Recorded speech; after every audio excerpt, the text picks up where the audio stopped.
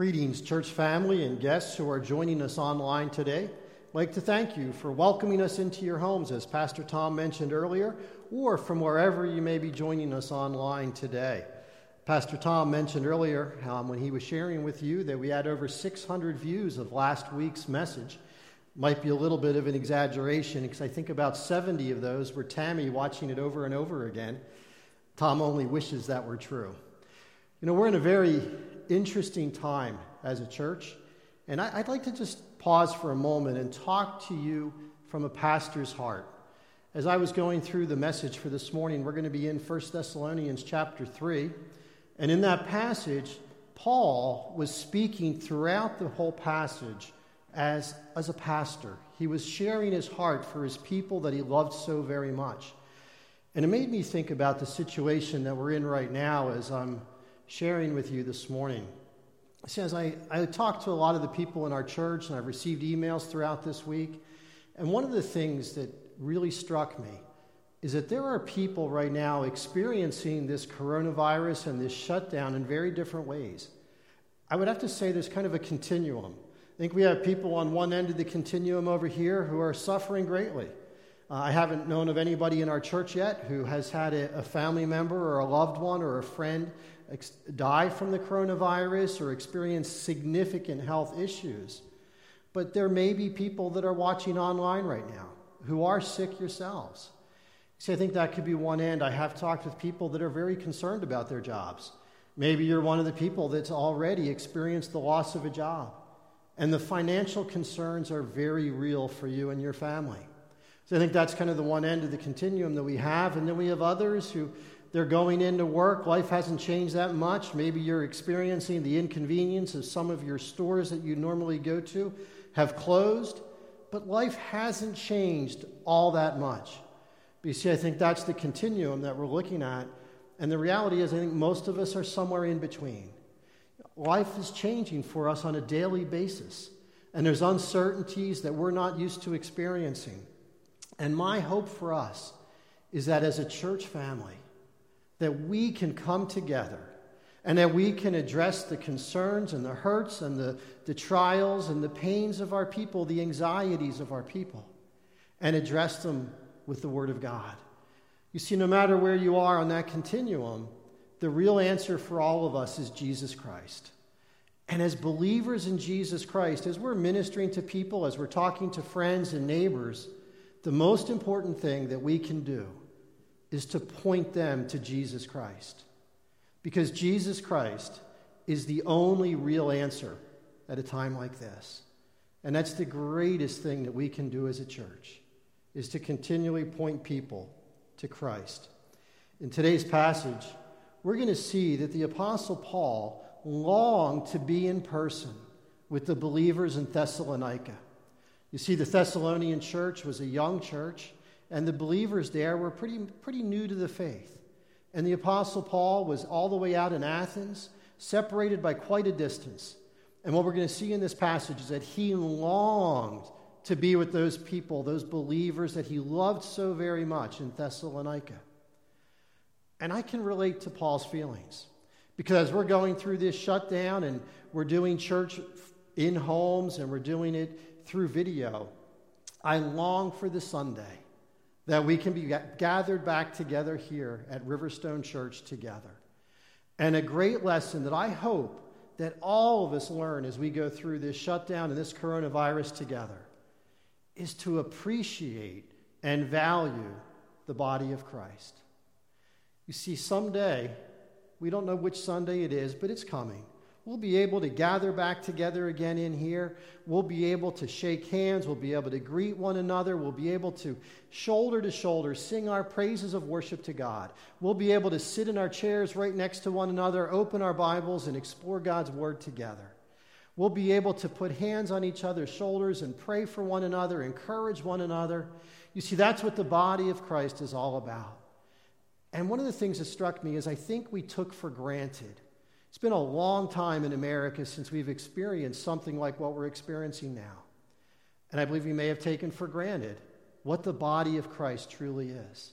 So I hope on the other side of these shutdowns and the coronavirus that we'll be able to just cherish in our hearts what the body of Christ truly is and those relationships that we have with one another.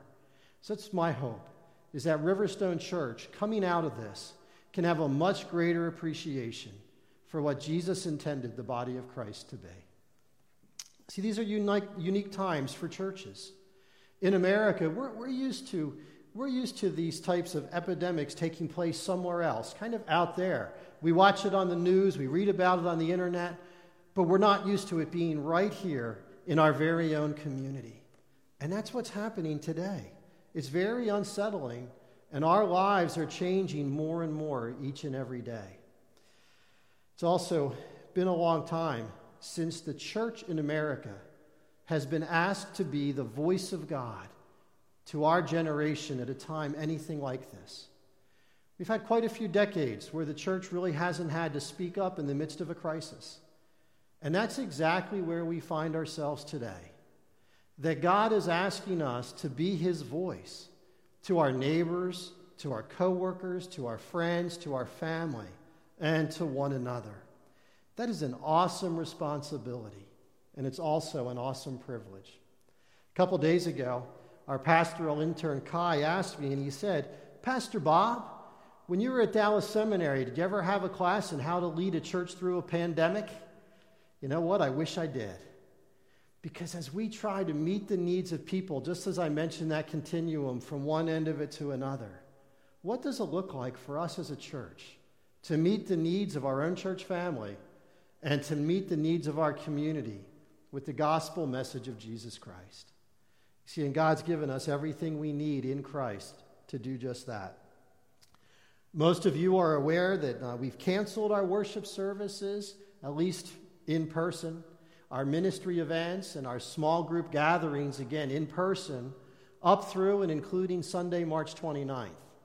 Well, that's just a little over a week away. It's actually next Sunday, and we may need to extend that date a little bit. We don't know. We will be closely listening to medical experts and to the governmental authorities and getting counsel and guidance from them. But I believe one of the greatest ways that we can truly love our neighbors and our community in the midst of this is to follow the advice that's given to us by those leaders who are trying to stem this epidemic, this pandemic, and address the coronavirus. And when they ask us to do social distancing, I truly believe one of the greatest acts of love that we can do is cooperate with that. So if we extend the dates of these shutdowns, we'll communicate that. We'll let you know. One of the things we'll be doing is putting that on our website. It'll be our main place of communication. However, I want to remind all of us, I mentioned us as being the body of Christ. You see, just because we can't gather, it doesn't mean that we stop being the church. We've always said at Riverstone Church that church is not the building. And this situation is giving us the opportunity to prove that. You see, the church is the people of Jesus Christ, and Riverstone Church is all of us. And we can continue, probably not quite as well, but we can continue in relationship even though we're separated in our different homes and experiencing these shutdowns. We've posted just in the last few days some resources on our church website. These are resources that we have sifted through to help adults and teens and kids grow in their relationship with Jesus Christ. There's a lot of material out there. You can go on the internet, you can look and find, and you can find all kinds of material. Some of it really good, some of it not so good. So what we've done is we've gone through it and we found the resources that we believe as pastors and directors here at our church that we believe would help you and your families grow close to Jesus Christ through this time where we're shut down as a church and we're not able to gather together. So I want to encourage you, go to our website regularly. We'll be posting these resources intended for you to use them as you grow in your relationship. Parents, use them with your kids. Pastor Jeremy's already done a teaching lesson online with the youth here at Riverstone Church. We're going to continue doing things like that. We're going to provide devotionals for families, and we're going to provide podcasts that we think our people would grow from as they watch it together. So I'm going to encourage you to take advantage of these. And again, check our website. It's the place that we're going to be putting most of these things up first. You see, social distancing doesn't mean that disciple making has to stop. Just this past week, we've added several Zoom licenses to the church, and already some of our men's Bible studies, women's Bible studies, and growth groups are gathering together and continuing their Bible studies right at home online. I want to encourage you, if you're in a growth group, if you're one of our leaders, to continue doing that so we can keep gathering together as the body of Christ, even though we can't do it in the same room together. See, we're going to come up with creative ways to be the church at a time like this. This past Tuesday, we closed the church office, and all of our staff, pastors, directors, and administrative staff are continuing to work from home. Matter of fact, our administrative staff took their phones, their office phones, home with them so they can take incoming calls and transfer calls. They can send calls to voicemail so that we can continue operating as a church body. Now, I can't promise that they won't be answering those phones in their pajamas, but thankfully they're not video calls, so you'll never know. But I want to encourage all of us, our pastors, our directors, our elders, we want to hear from you. You can call us, you can voicemail us, you can email us. All of us are responding to emails all the time. See, we realize that this is a time of uncertainty. And I want to encourage all of us, if you have a prayer request, if you have a need, maybe it's a ride that's needed to get to a hospital or a doctor's office, or maybe you need help with food shopping. Maybe you just need technical assistance so that you can be part of some of these online Bible studies that we're offering. Give us a call. You see, it's not only our pastors and directors and administrative team, or even our elders, but it's all of us who can minister to one another. Collectively, we are the body of Christ. I want to please encourage you to reach out to one another. Check in on one another. See how each other are doing. Pray with each other. Encourage each other. And keep that relationship where you're ministering together in true biblical community going. Because that's what the church is all about. And let's reflect the love of Jesus Christ for one another and to the outside world so that the gospel is proclaimed and people see the love through us as we're expressing the love of Jesus Christ to them. And one other thing I can't express enough at this time is prayer. See, prayer is the most important thing that we can be doing as we go through this pandemic. If we believe that God answers prayer, and I hope we all do, then we should be praying individually and praying with one another as we walk through this together. Pray that this coronavirus will come to an end. Pray for those who are sick with it. Pray for those who have lost loved ones. Pray that our faith would remain strong throughout this time and that Riverstone Church would grow in our relationship with Jesus Christ and that we would effectively minister the gospel to others as we go through this. And as I emphasize prayer right now, would you join me in praying right now? Father, we thank you for the privilege of prayer. Lord, as we walk together as a church family through something that's very unsettling, something that we've never walked through before, I pray that you would give us strength. I pray that we would turn to you, Lord, and that we would find our strength in you, because our true hope comes in Jesus Christ. And Father, I pray that we would find the answer to all that we are struggling with, to our anxieties, to how we handle this unknown. Lord, I pray that we would find our peace in Jesus Christ alone. Father, help us to minister to one another well. I pray that we would put one another ahead of ourselves. Lord, many people are scared and unsettled. And Father, I pray that we would find our strength in Christ so that we can check in on one another, that we can minister to one another. Father, you have worked through your church over the centuries as your people have responded at times just like this. Father, give us the strength to minister well to the people around us. Help us to proclaim the hope of Jesus Christ to a world that is struggling right now. Lord, to a world that is looking for answers. And Lord, help us to turn them and point them to Christ. Father, strengthen us, encourage us. And Lord, I pray right now as we open your word together that you would open our eyes and open our hearts and teach us today. In Jesus' name, amen. Well, I'd like to ask, this is a time in our service where we would usually ask for the ushers to come forward and distribute Bibles. Obviously, we're not doing that today. So what I want to encourage as we do these video sermons is that every Sunday, if you come to as a family or even as an individual or however you're watching these sermons, I want to encourage you, come with your Bibles. Come with them open. We'll be posting online what passage we're going to be looking at, and today we're looking at 1 Thessalonians chapter 3, verses 1 through 10. So I'd encourage you to turn there, and as you're turning in your Bibles to that passage, 1 Thessalonians 3, 1, I would like to just share a little bit of background. Last week, Pastor Tom preached on 1 Thessalonians, the last half of chapter 2.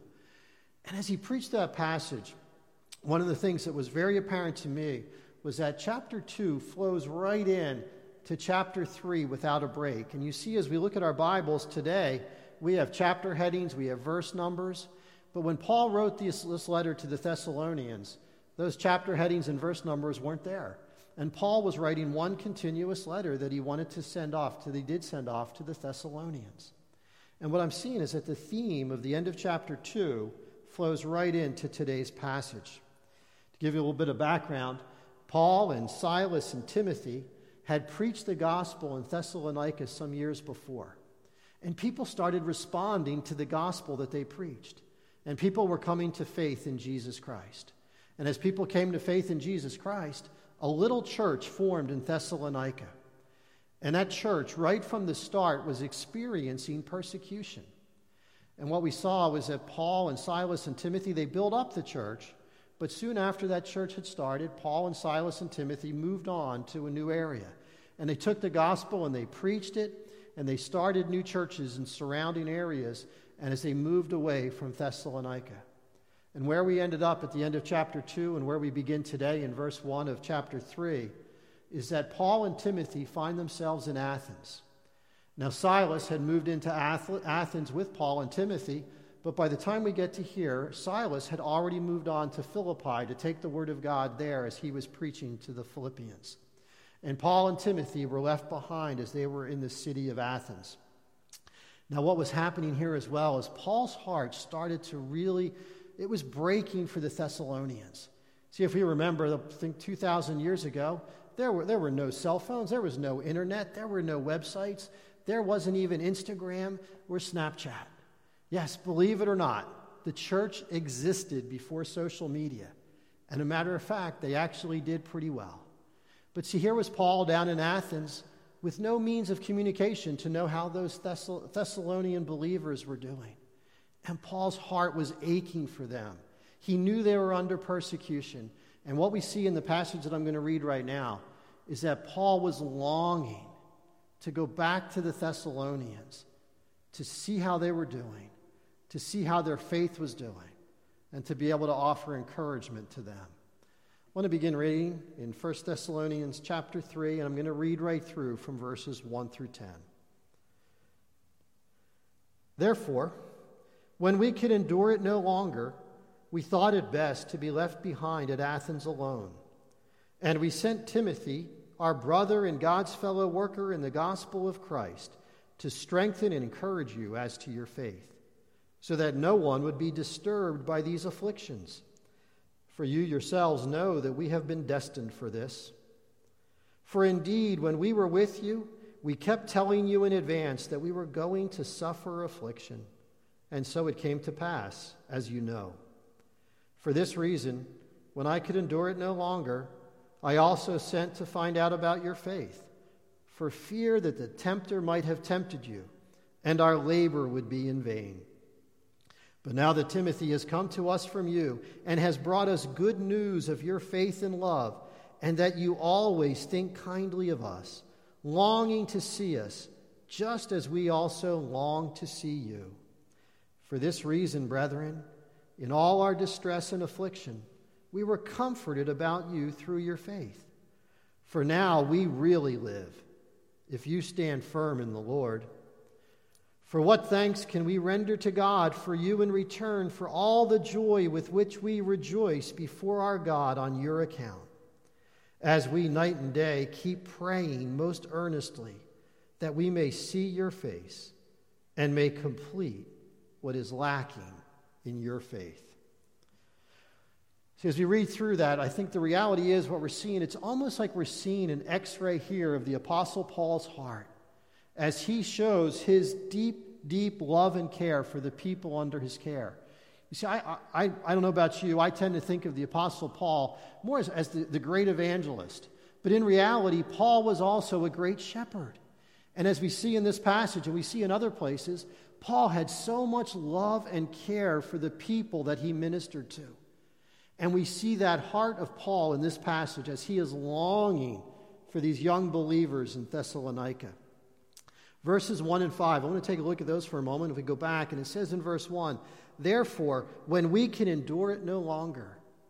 And then we drop down to verse 5, and Paul says the same thing. "For this reason, when I could endure it no longer." You see what Paul was longing to be with these Thessalonian believers. Now in verse 1, if you notice it says we. Verse 5 it says I.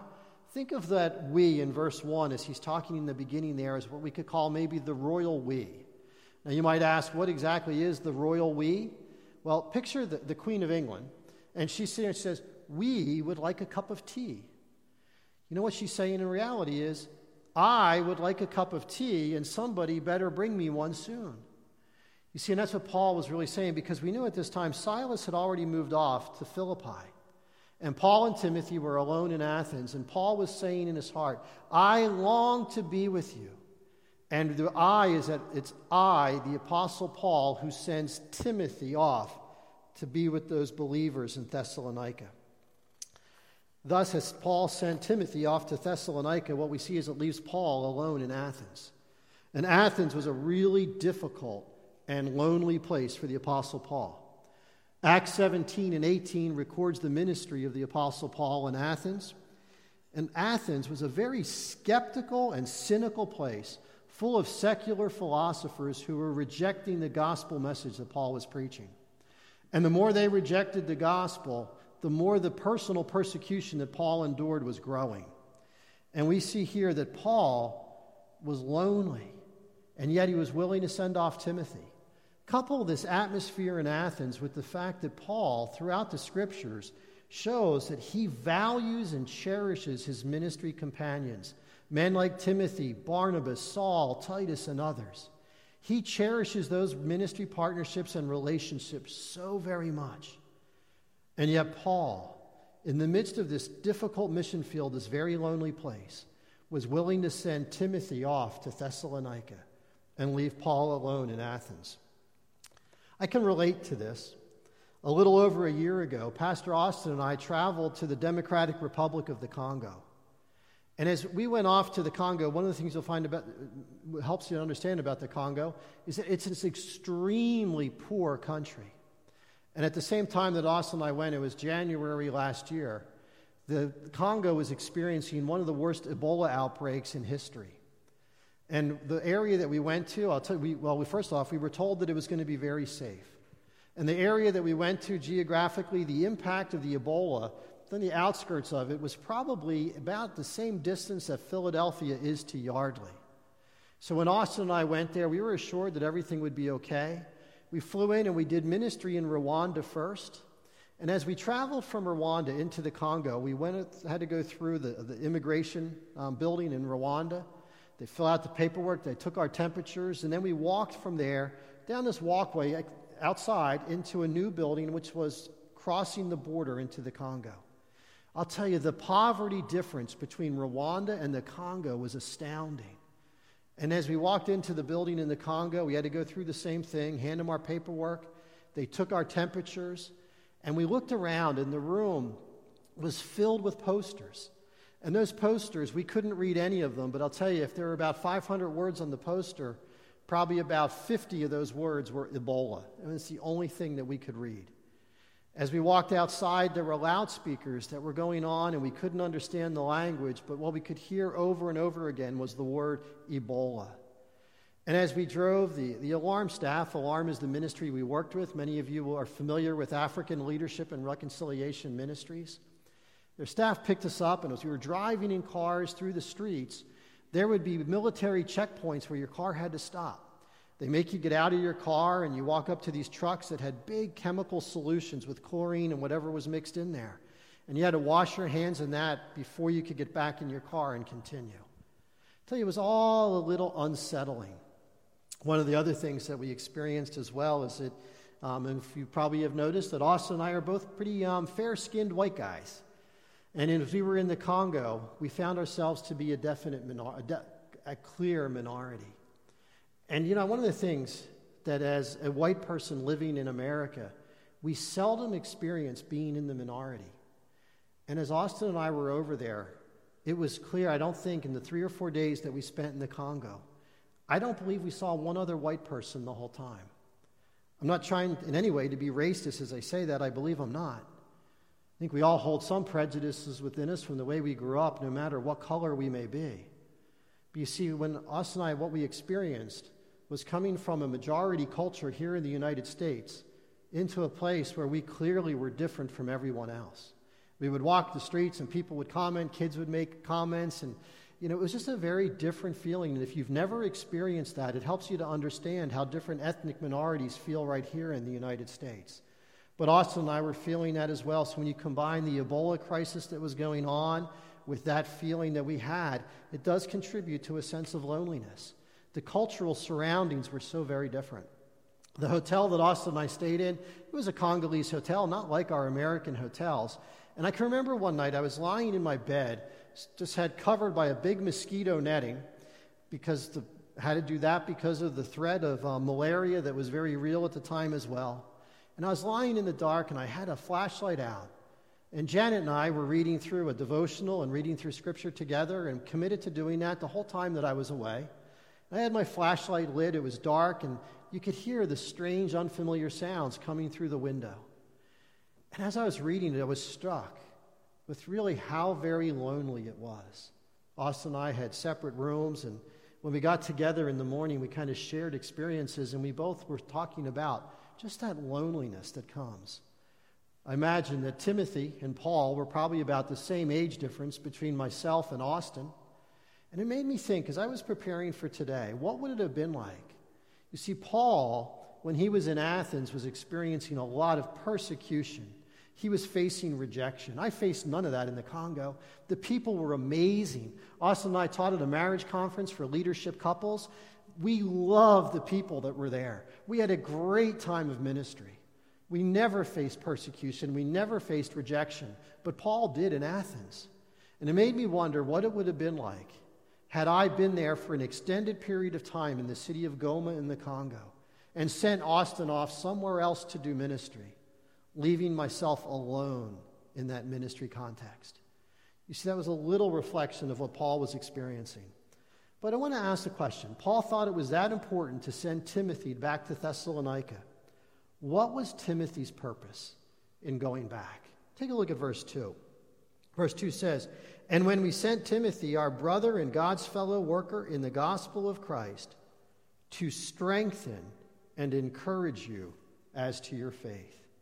You see, Timothy's purpose was to strengthen and encourage them in their faith. I want you to think of that word strength, and I think the best way we could think of it is the word buttressing.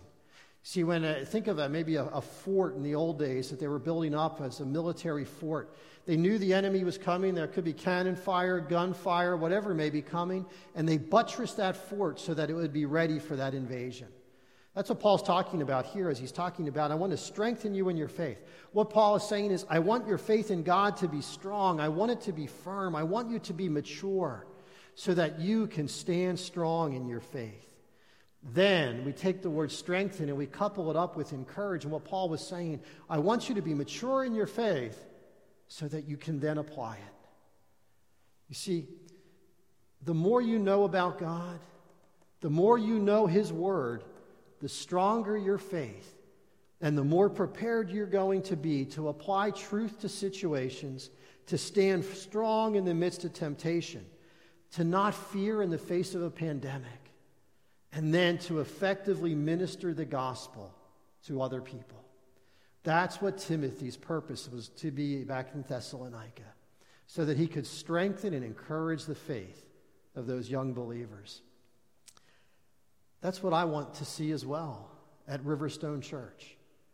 Our goal is to strengthen and encourage you in your faith. not just so we can get built up in our own faith and minister to ourselves, but that we can be strong in our relationship with God, that we can be mature, and that we can then go out and we can minister to others with the gospel. That's what it looks like to strengthen and encourage our faith. Now, as we're going through this chapter 3, Paul knew that the Thessalonians back in Thessalonica were facing persecution, temptations, and trials. But he wanted to know, was their faith holding up? Let's take a look at verses 3 through 5 again. Paul wants to send Timothy back to strengthen and encourage them as to their faith, so that no one would be disturbed by these afflictions. For you yourselves know that we have been destined for this. For indeed, when we were with you, we kept telling you in advance that we were going to suffer affliction, and so it came to pass, as you know. For this reason, when I could endure it no longer, I also sent to find out about your faith, for fear that the tempter might have tempted you, and our labor would be in vain. See, as we read through that, Paul is saying, I know what you're going through. I feel your pain. I too have suffered, and it was inevitable. You see, Paul says here, and I kept informing you that this was going to come. What I picture is that when Paul and Silas and Timothy were doing that initial ministry back in Thessalonica, as they were preaching the gospel, they made it very clear that when you come to faith in Jesus Christ, you're going to suffer. See, Paul, in this passage, and the Bible itself, nowhere in the Bible do we hear a health and wealth prosperity gospel ever preached. Paul was making it very clear is that when you come to faith in Jesus Christ, you will suffer. And right here at Riverstone Church today, we're in the midst of this pandemic.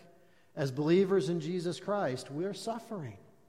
But you see, what Paul was telling them is, yes, in a broken world, whether you're a believer in Jesus Christ or not, you're going to experience trials and tribulation and suffering like disease or whatever it may be. But when you put your faith in Jesus Christ, persecution and suffering is going to come. You see, Jesus said it real clearly.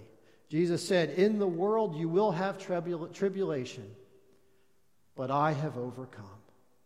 See, I love how Jesus ended that. You will have tribulation. We're experiencing it now. And Jesus said, but I have overcome. See, that's our hope today as well. Remember, I started out and I said, the greatest thing that we can do is point people to Jesus Christ. Why? Because Jesus Christ has overcome sickness and death and sin. And he's our greatest hope at a time like this. Paul wrote this letter to the Thessalonians from the city of Corinth. And what had happened, it was Paul and Timothy. I mentioned that Silas had already moved on. Paul sent Timothy off to Thessalonica. Paul stayed in Athens, and he continued ministering to the city of Athens. But before Timothy returned back from Thessalonica, the Apostle Paul moved on to the city of Corinth. And when Timothy went off to Thessalonica, when he returned to Paul, he returned to the city of Corinth, where the two of them met up again. And it was there in Corinth that Paul wrote this letter of 1 Thessalonians. So what I want to look at right now, as we look at the next section of this, I'm going to read through the end, 6 through 10. And what we see is the report that Timothy brings back to Paul. The report that Paul was desperately longing to hear. Let's listen to these words. But now that Timothy has come to us from you and has brought us good news of your faith and love, and that you always think kindly of us, longing to see us just as we also long to see you. For this reason, brethren, in all our distress and affliction, we were comforted about you through your faith. For now we really live. This is what Paul is saying. We really live because of this good report that we just got back. If you stand firm in the Lord. For what thanks can we render to God for you in return for all the joy with which we rejoice before our God on your account, as we night and day keep praying most earnestly that we may see your face and may complete what is lacking in your faith. See, as we look at that, Timothy brought back good news from Thessalonica. It's interesting that Paul uses the word, it's the Greek word here, it's euangelion, which means the good news. It's the gospel. So that's what the gospel means. The gospel means the good news. This is the only place in the entire New Testament that euangelion, the good news, is used for anything other than the salvation message of the life, death, and resurrection of Jesus Christ. And here Paul uses that same word, good news, to express his inner feelings and his emotions when he hears that these young believers in Thessalonica are doing well in the Lord, that their faith is strong. See specifically what we'll see in verse 6. It says here, the good news of your faith and love. See, that's what Paul was excited about. He heard about their faith and he heard about their love. When you put these two words together, faith and love, it really sums up godliness. If we think about faith and love, if I have faith in God, and if I love the Lord my God with what? With all my heart, with all my soul, all my mind, and all my strength, and I love my neighbor as myself, I have fulfilled the whole law. That's what Jesus said himself, we see in the scriptures. And here we see that the Thessalonian believers were strong in their faith and that they were strong in their love. And at the end of verse 10, we see here it says that Paul said that night and day I have kept praying most earnestly. See, as I read that, that's a lot of prayer. See, I think what we can say here is, as Paul's saying, is that he was praying continuously for these Thessalonians. As I read that, I was convicted. And I think as a pastor of a church, much like Paul was the father of these believers at that time, I was convicted about my prayer life. I pray for Riverstone Church. I pray for you. But can I actually say that I pray night and day? So I think one of the great things that we can learn in this passage, if we want to shepherd and love our people well and love each other well, is that we will pray continuously. Now, one of the reasons it says here as well in verse 10, Paul longed to be with these Thessalonian believers was so that he could provide, it says here, that I may complete what is lacking in your faith. You see, Paul knew that they were young believers, and he longed to go back to Thessalonica someday to see them in person, to help them mature in their faith. So I want to transition to some concluding remarks at this time. And I'd like to tie in, as we read this passage today, I'd like to tie in to what we're experiencing in our country right now. I'd like to look at it from two perspectives. One from a personal perspective, and one from a universal church perspective. See, first, personally, this past week, I received an email. This email came in from a mom at our church who has kids, that their school's been canceled, the kids are now home, and she was feeling a lot of frustration. I can imagine it may be similar to what many of you are feeling as well. And I asked her if I could read some just lines from this email. She said I could use her name. I'm going to choose not to, but she gave me her permission to share this.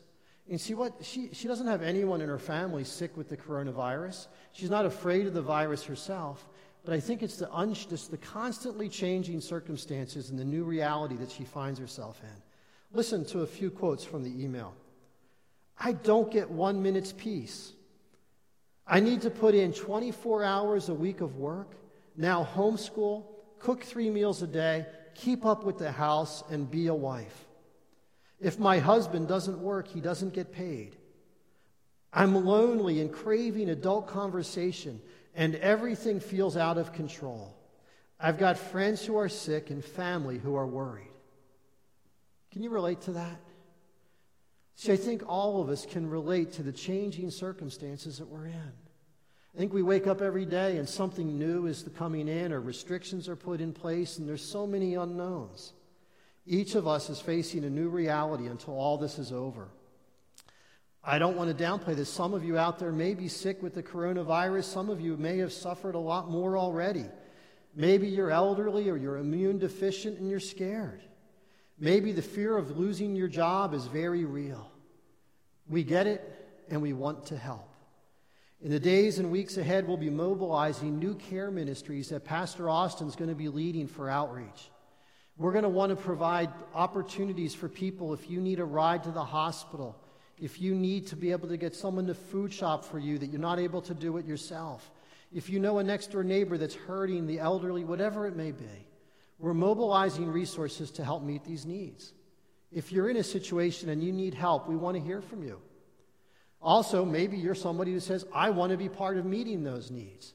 Let us know. We're looking for volunteers who can help. Maybe you're somebody that wants to listen in, as I mentioned before, to some of our resources online, but you don't know the technology, and you could just use some guidance in that. Take advantage of our discipleship resources. Get on our website. Folks, let's put aside Netflix and our binge watching for a little bit, and maybe do some binging of growing in our faith in Jesus Christ. We're providing those resources, so I want to encourage you to take advantage of them.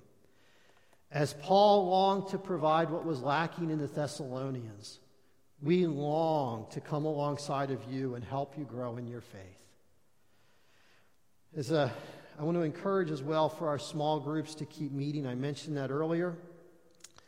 And I also want to encourage all of us to be the church. Don't wait for the leaders of the church to be the ones that do all of the ministry.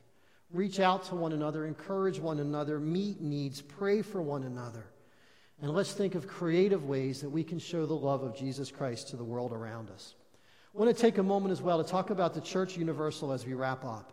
See, the church over the centuries has been no stranger to plagues and to epidemics and disasters.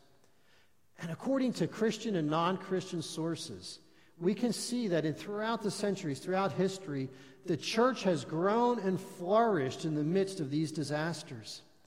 I want to turn our attention to one of them. Back in AD 249, it was actually about from 249 to about 262 AD, the world went through one of the worst pandemics it had ever experienced. And the Bishop Dionysius of Alexandria wrote about that time in the life of the world. And he wrote this. He wrote this statement about the non-Christians in Alexandria. At the first onset of the disease, they pushed the sufferers away and fled from their dearest, throwing them into the roads before they were dead, and treating unburied corpses as dirt, hoping thereby to avert the spread and contagion of that fatal disease. But do what they might, they found it difficult to escape. See, that pandemic at that time exceeded way beyond anything we're experiencing today. See, they didn't have the medical resources, they didn't have the hospitals, they didn't have the care that we have today. But we saw how the world reacted. And then Dionysius wrote this about the Christians who were responding. And you see, he was writing this as a Christian writer, but secular records affirm what Dionysius is sharing in both of these quotes I'm reading. Here's the quote pertaining to the Christian response.